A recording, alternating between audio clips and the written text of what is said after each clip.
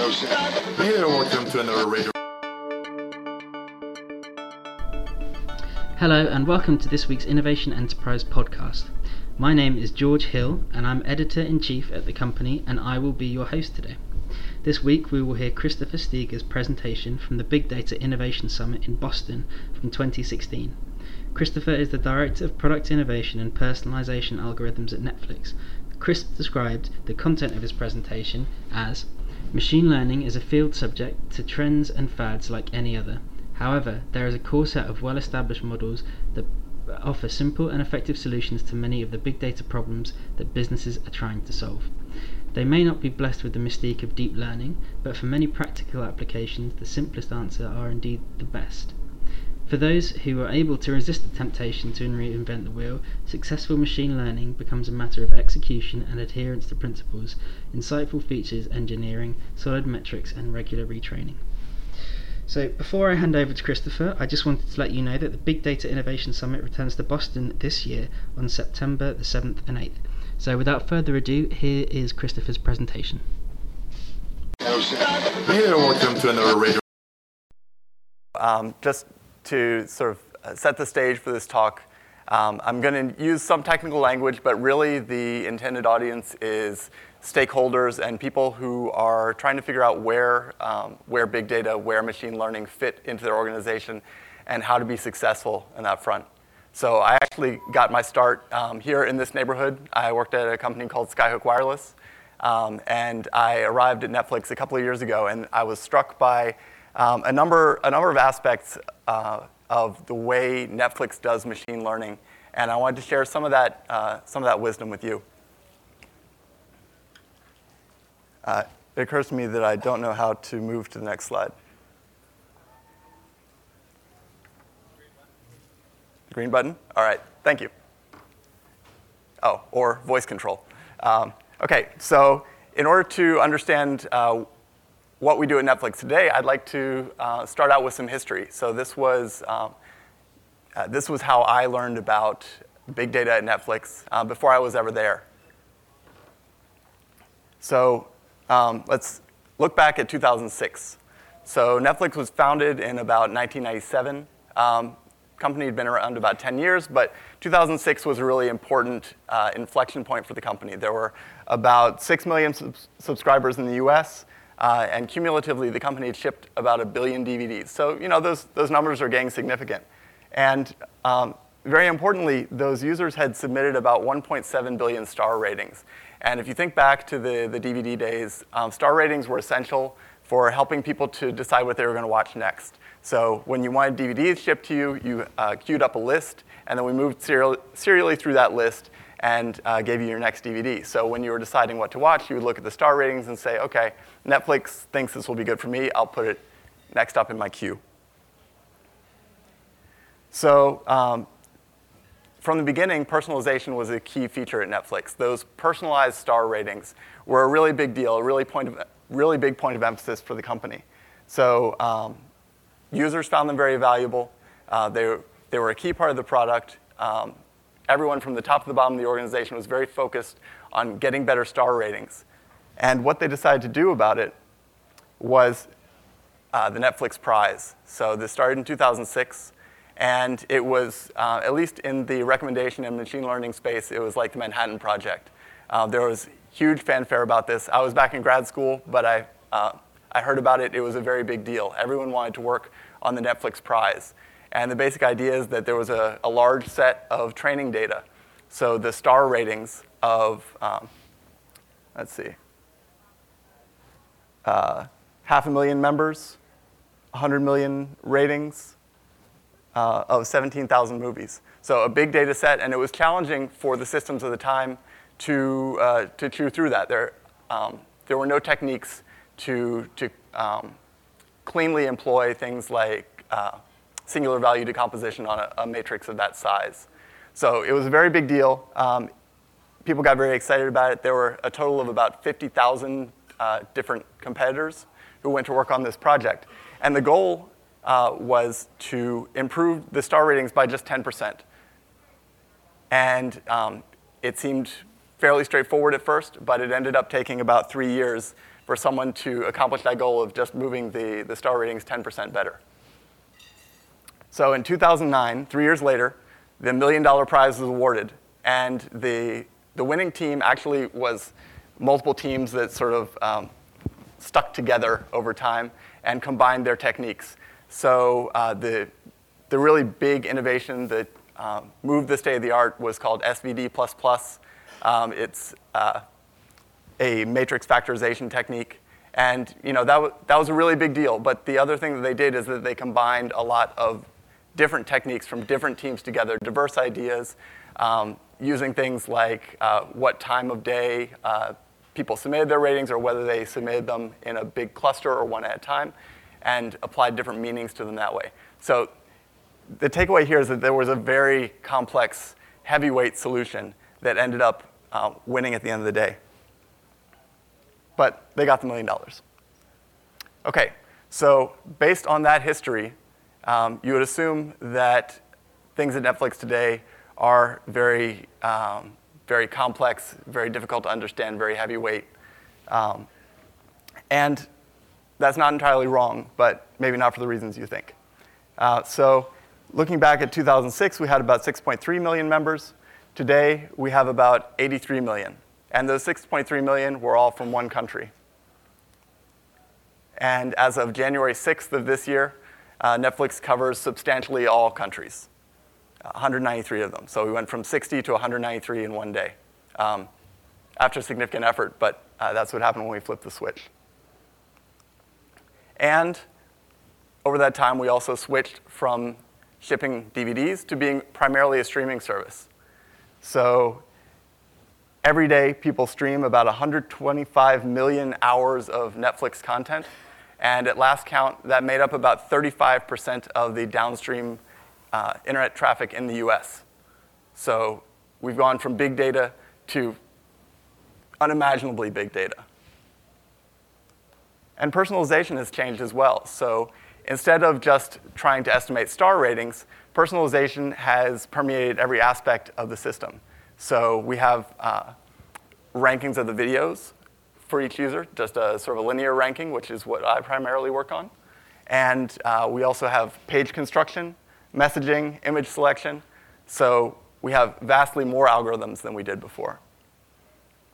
And because we're now a streaming service, because people interact online, we have much more observable data. So in a DVD system, we know what you queued up. We know how you know whether you rated it, but we don't even know whether you watched it. But in a streaming system, we know every single click that a user makes, whether they watched a movie for 5 minutes, whether they watched it to completion, whether they abandoned it, whether they seem to be confused by the box art, how far they scrolled down the page, whether they read the synopsis or not. So there's vastly more data from a vastly larger set of users, fueling a much larger set of algorithms. So where does Occam's razor come in? So when we develop and refine algorithms at Netflix, we're driven by A/B test results. So basically everything we do is focused on driving a project toward an A/B test, interpreting that test, and then productizing successful results. That's our sort of unit of innovation. And in the course of these A/B tests, we found that a large majority of our algorithmic successes are driven by two fairly simple families of algorithms. So more often than not, the answer comes from either logistic regression or random forests. And I'll talk about them a little bit more. And keep in mind that I'm thinking from the perspective of a stakeholder or a product owner here, and the kind of questions that you want to ask your team when they're looking for a solution to your big data problem. I think some of the very good questions to ask are, well, can you do it with logistic regression? Can you do it with random forests? And aside from the tools, there are some very important best practices that I've observed. So one of the very important things is making sure that your metrics for which your algorithms are being optimized align with your business objectives. Sounds simple, but in practice, it's often not. Exhaustive data analysis, and these 3 data engineering practices that I've sort of tortured into being the 3 Rs, retraining, retuning, and regularization. Okay, so first, a quick note about logistic regression. It's very old, about 60 years old now. Very simple, so you could implement it in a few lines of code, but you don't have to because there are tons of open source versions, very efficient. And more often than not, if you have a scoring or a ranking problem, logistic regression is a very good solution. So as a stakeholder, a good question to ask is, well, why are you spending time on reinventing the wheel when logistic regression might be the right answer? One of the other nice things about it is that it's very understandable and interpretable. So we've seen a couple of talks earlier today where people talked about interpreting coefficients to help them understand their problems better.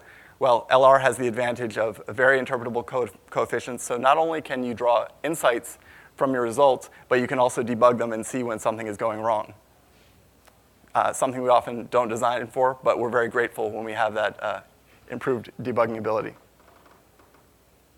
Okay, so the next algorithm up sort of one more level of complexity, but really the next question you should ask is, okay, if LR is not going to do it for us because our problem is just too complex, can we do it with random forests or a similar technique?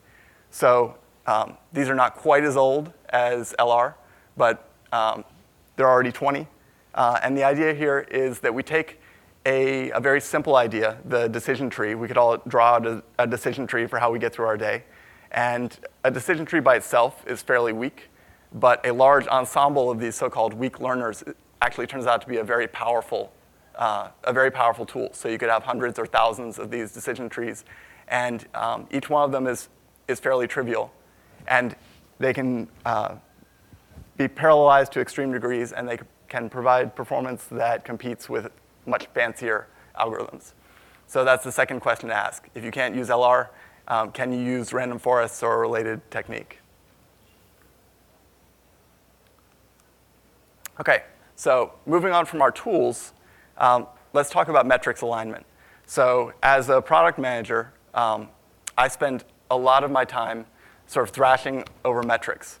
I talked about how important stars were in the early days of Netflix. So a lot of the systems were optimized toward getting people to rate more and feeding back more accurate predicted star ratings.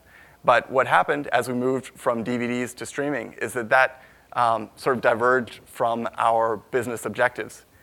There's something that our chief product officer, Neil Hunt, calls the Hotel Rwanda problem, where there are admirable movies that you think are important, movies that you think are good, that you would never dare give anything less than 5 stars. But on a regular basis, that's probably not what you want to see. So if we're optimizing for what people actually want to see, we have to look at what they do rather than what they say. So star ratings are actually a much less accurate predictor of what you're going to watch next.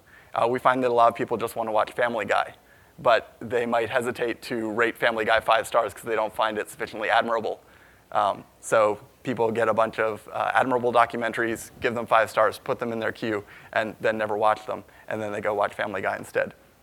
So we have a lot of discussions. We spend a lot of time on what our metrics should be. So Netflix is a subscription service. We say, okay, from month to month, we want people to keep renewing their subscription. That's a hard thing to move, hard thing to measure. Our next best proxy metric is how much do you watch? So if you're doing a lot of streaming, then you're unlikely to cancel. So we do a lot of our optimization for that, and we sort of step back our metrics toward increased sensitivity, but less direct connections to our business metrics. But we're constantly doing analysis to make sure those connections are there, make sure the streaming retention link holds on. So like I said, this seems very simple, but in practice, it takes a lot of work, a lot of careful thought, and sometimes your business objectives and their relationship to your optimization metrics can change over time. All right, exhaustive analysis. So another thing, it seems like a platitude to say, you should know your data, but we spend a lot of time doing it. And rather than building fancy models, this is where we see a lot of the gains. So looking at our users, seeing if there are subsets of users who have worse performance, for instance. I've failed to call out my colleague Sudeep here, who does a lot of this hard work on my team. Sudeep, can you wave? So if you have if you have questions about how this actually works, he's a good resource. And Sudeep has actually done a lot of work on looking through our user populations and saying, okay, are newer users disadvantaged? Are users from certain countries disadvantaged? What are some ways that we can tease out dimensions that we haven't even thought of for who might be getting better or worse service from us that would allow us to tune up our optimization objectives, add some features to the model? So really poring over the data, not being too biased by our previous assumptions, and constantly questioning the way things worked before, questioning our conventional wisdom about who's being served and how well. So that's where we find the places to get wins, by really continuously poring over our data and making sure we understand how our users are doing. Okay, now on the data engineering side, back to those 3 R's. Once again, it's something that we all know we should be doing, but we probably don't all do. I know I've left a trail of stale models in my wake over the years. So you train it once, it works pretty well, and then you move on to the next problem. But really, lots of times what you're seeing is a slow degradation of performance as the underlying system drifts away from what it was when you first trained your model. So it's very important to design in continuous retraining so you can keep up with those, keep up with the drift, keep up with new phenomena that pop up in your data. In Netflix case, it could be the launch of a new original show that highlights the value of a certain feature. It could be a holiday, it could be the Olympics, it could be a political campaign. All those things mean that we have to constantly retrain our models. And going along with that is the retuning. So making sure that our parameter choices are still right. So keeping that in the loop, constantly questioning our parameters and making sure that we have the right model tuning for the way our system is today. And finally, regularization. So this can be really embarrassing in the movie recommendation space when you recommend something completely nonsensical. I appreciate you guys not throwing anything if you've had a bad recommendation or two. But I found that one of the common culprits for problems in recommendations is overfitting. So that means the model has drawn conclusions that are too strong based on a relatively small amount of data. And so we have to be very vigilant about that. And we have a tremendous team of data scientists, but we have to keep telling ourselves, okay, are we sufficiently regularizing? Is this model overfitting on our data? So this is the sort of consideration that everybody has to have, and it's going to trip you up. It's going to undermine any of the sort of more glamorous efforts that you have if you don't take care of good retraining, retuning, and regularization. Okay, so the takeaways. As a stakeholder, as a product owner, you say, okay, team, you've come to me and told me that we need a massive deep learning solution to this problem. Are you sure that we can't use LR? Are you sure that we can't use random forests? And as we're proposing this solution, have we built it so that it can be retrained, retuned, and regularized? Is it aligned with our business objectives? And have we done our due diligence on making sure that all of our use cases are being served, that we're not discovering new weaknesses in our system? So thank you very much, and please keep streaming.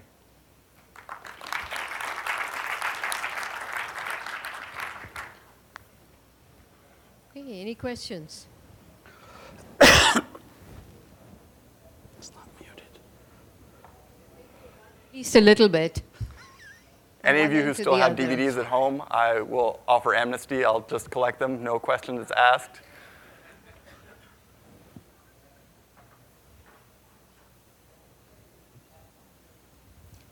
So what is your biggest challenge? Wow, you didn't say these would be philosophical hard questions. I think it is the diligently going through the data and making sure that we're understanding all of the possible places where we might be going wrong, basically not over-biasing on our prior assumptions of the mechanisms where our system should be breaking. So, we think a lot about user tenure, new users versus users who are more mature in the system. But we need to be very open-minded to learn things like, are people having trouble finding the controls for subtitles. Is that why they're abandoning some shows? So being very open-minded and being very diligent and being very thorough in that sort of unglamorous work of sifting through the data in every possible dimension to see where the weaknesses might be and see what we can improve, where we can get metrics wins that way. So it's not glamorous, but that's really what we need to do to deliver the best product. Any other questions? Yes.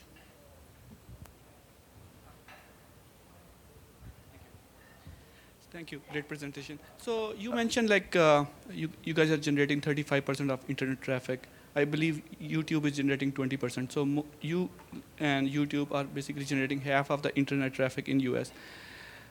10, 15 years ago, we never thought like network traffic would ever cause a problem. But even in the corporation, I work for Fannie Mae, we have seen even the financial organization, network traffic is causing problem between the organization. We never thought those pipes will ever congest. So what is the steps you guys are taking towards solving the network traffic problem? So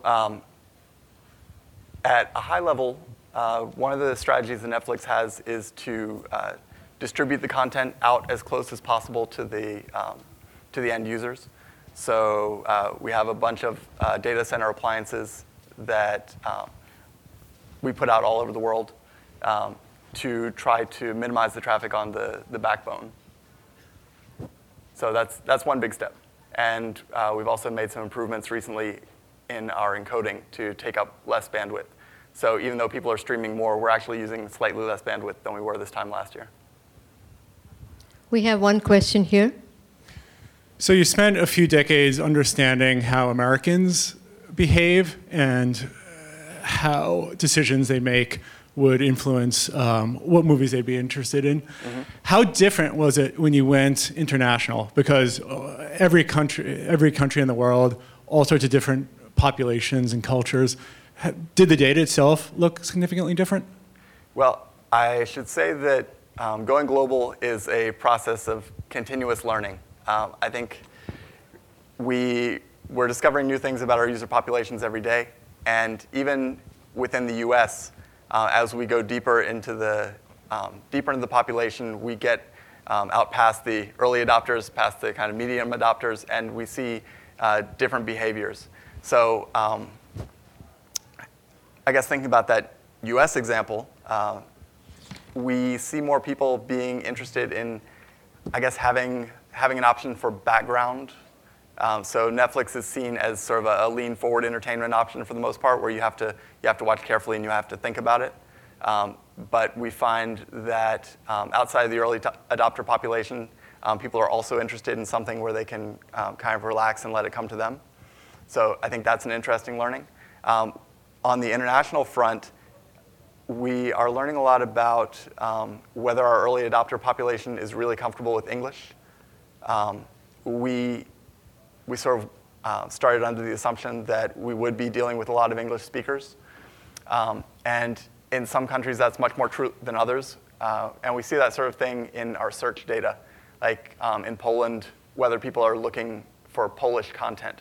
So we try to respond to that both by localizing the content, which is not really algorithmic. It's just doing the grunt work of doing subbing and dubbing and licensing local content. But we also say, OK, well, if people are looking for Polish content, then maybe we need to make it more obvious which content has Polish subtitles and which doesn't, and make sure that people who might be interested in Polish content are having that content bubbled up in their recommendations. So the importance of language, the importance of local content is something that we're still feeling out. And like I said, it's different from country to country. Some countries might be more interested in seeing US content. Some countries might be more interested in seeing local content. Thank you, Chris. All right, thank you. Hey, welcome to another radio. Thanks for listening, and remember that if you like what you've heard, like and subscribe to the podcast, and tune in next week where we will have another presentation from a previous summit. Hey, welcome to another radio.